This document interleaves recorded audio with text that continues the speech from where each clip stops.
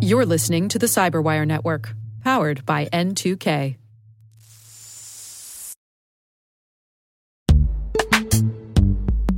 This episode is brought to you by Palo Alto Networks, the leader in cybersecurity. As AI-driven attacks increase, organizations can't afford to have network security that's stuck in the past. Discover how Palo Alto Networks can help you predict what's coming and proactively secure against it with a zero-trust, AI-powered network security platform built to secure whatever, whenever, wherever. To learn more, visit paloaltonetworks.com/network security platform.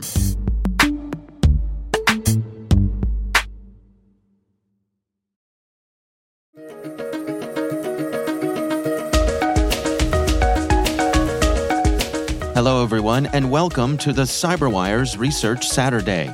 I'm Dave Bittner, and this is our weekly conversation with researchers and analysts, tracking down the threats and vulnerabilities, solving some of the hard problems of protecting ourselves in a rapidly evolving cyberspace. Thanks for joining us.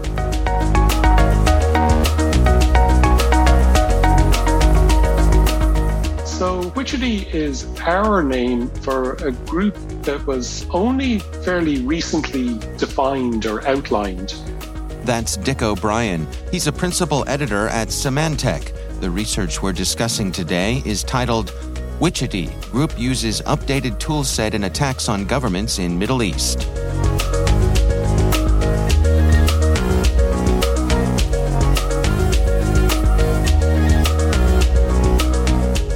There was a bit of research put out by our peers in ESET back in April of this year, and they were looking at a kind of broad espionage operation that's known as TA410.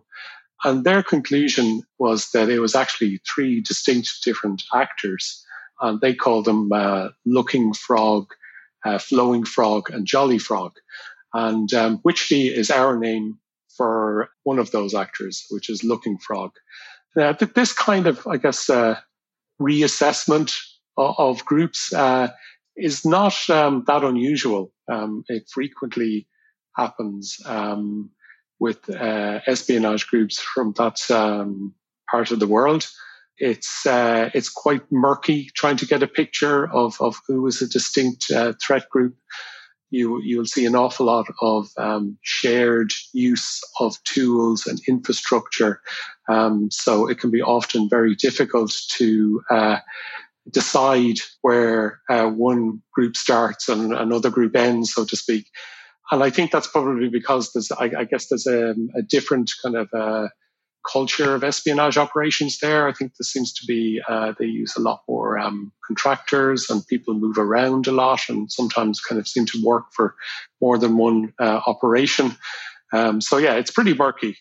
So anyway, Witchetty was identified as a distinct actor back in April of this year, and their calling card is really two pieces of malware: a first stage backdoor known as X4, and then a second stage payload known as Lookback. So he said they said this group targets governments and diplomatic missions and charities and some industrial companies, and that's largely in line than what we saw, what we have seen. We've seen kind of more recent activity of this, and they seem to be continuing to use, much the same tool set, although we have some new discoveries, but also kind of that the profile of victims is quite similar as well. Well, let's go through some of the new things that you all have discovered here. I mean, there's an interesting piece that uses steganography, yes? Yeah. I mean, we discovered a couple of new tools that they're using. I guess the most interesting one is a backdoor that we hadn't been seen before. We call it StegMap. I guess it's a rarely seen technique, steganography. So that's what makes it so interesting. So I guess a lot of listeners may have heard of steganography, but for those who haven't, it's a technique that involves hiding something or a message within an image. And I think it first came into the news nearly 20 years ago when there was some reports that Al-Qaeda was using it. They were hiding messages and images and sharing them on public forums, and it was kind of a covert way of communicating for them. But in this case, anyway, the thing that was hidden in the image was the code for this backdoor. So how it works was that quite of an innocuous looking image file. It was a bitmap image of, I think it's an old Windows logo. I think it's like from 98 or 2000 or something like that. And it was hosted on GitHub. So what happened is that there was a loader for this tool, and it would download the bitmap image from GitHub, and then it would decrypt the payload from the image. It was encrypted with an XOR key, and then load it up. So that's how it worked. Now, the functionality of the malware, it's your pretty standard backdoor. The technique is unusual, but like the functionality is quite, it's what you'd see. They can copy files, delete files, start up new processes, kill processes, things like that. Yeah, I have to say that the use of the Windows logo strikes me as being somewhat clever in that it's the type of thing that if you were to examine it, I think it'd be easy to say, well, there's nothing unusual about that. It seems like the kind of thing that in a routine could be downloaded as part of something else. Or, it's such a ubiquitous image that it really draws attention to itself.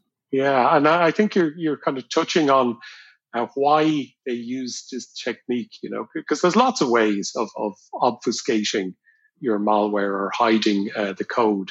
What this allows them to do is host the payload on a public service like GitHub. So if somebody uploads a bitmap image to GitHub, it doesn't raise any suspicions, but a heavily obfuscated executable or whatever, that might. But then, so they can put it on GitHub, but then, if a computer is then calling something from GitHub, that is less likely to raise red flags than if they're downloading a file from some hitherto unseen address, So it's. I think that's the main reason they use it. It's less to kind of for the the code obfuscation, and more for their ability to kind of host something in plain sight and not raise any red flags in terms of downloading it.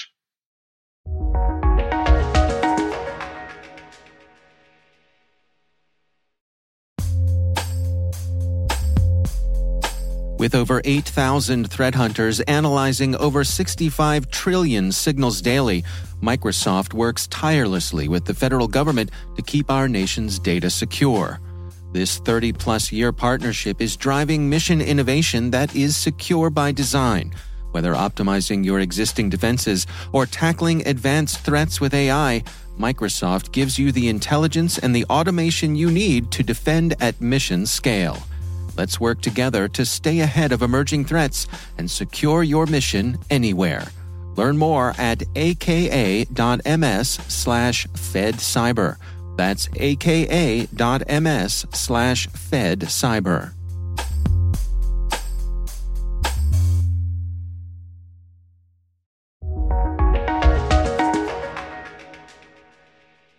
Well, one of the things that you all outline here is the attack chain for Witchity.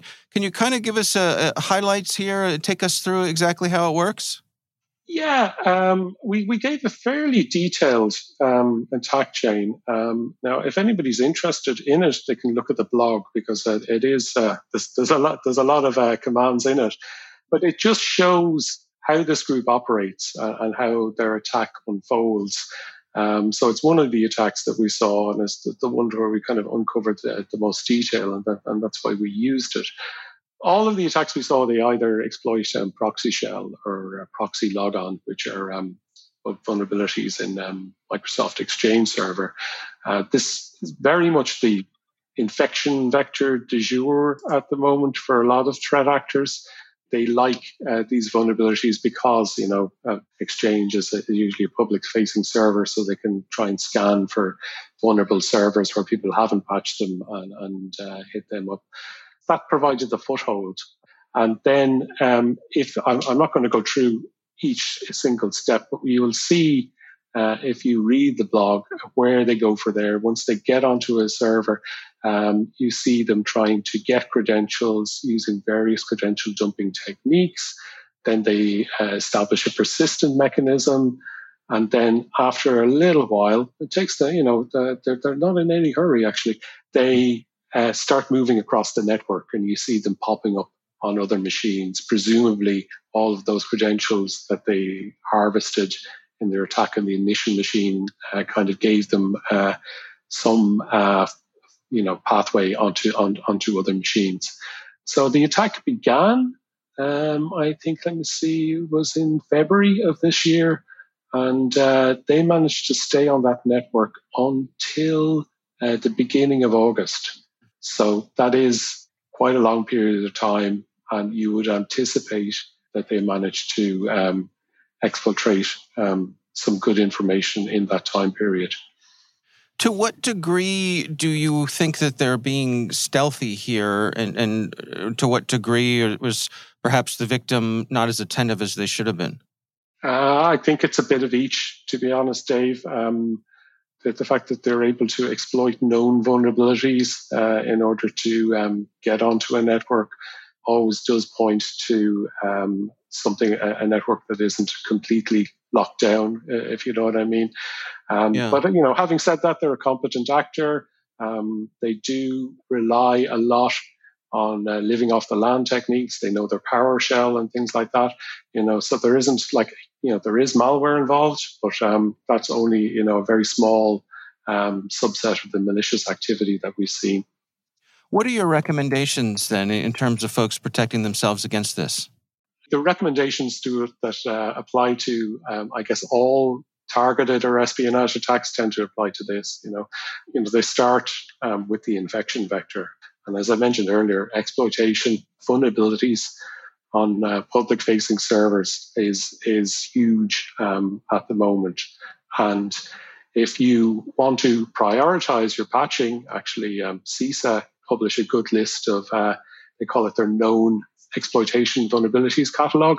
So if you want to prioritize which system needs to be up to date and make sure it is, you check out that, because it's only vulnerabilities that are being actively exploited at the moment that are listed on it. And then, the second thing is just consider how these attacks unfold. Credential theft is the one of the essential steps that are involved, and you should try and make that as difficult as possible for attackers. So you regularly refresh your admin credentials. You implement two-factor authentication across the board. Just make it so the case that if somebody can dump a plain text username and password, that isn't going to be enough for them to log on to another computer.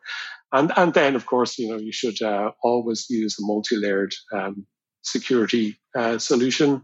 That includes email security, endpoint, EDR, things like that. I think that's the quick sum up anyway. Yeah, I mean, it's the standard stuff, right? And there's nothing terribly exotic on that list, but it's all necessary. And yet, here we are talking about them, right? Yeah. As like some organizations may be better resourced than others, or awareness mightn't be as high. We'll try and keep getting the message out.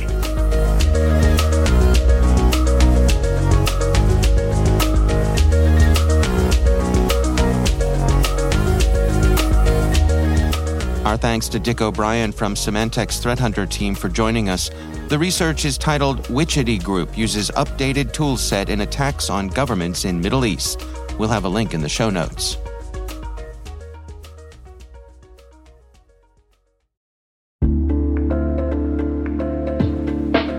Hey everybody, I want to take a few minutes here and talk about our sponsor, Splunk. You need to keep operations humming around the clock, but potential disruptions are everywhere. Splunk helps you predict problems and find and fix issues fast, so you can reduce risk and ditch downtime. The world's largest enterprises rely on Splunk's unified security and observability platform to become more efficient, resilient, and innovative. With Splunk, you can react quickly, evolve faster, and be ready for anything. Stay ahead of disruptions. Learn more at splunk.com/resilience.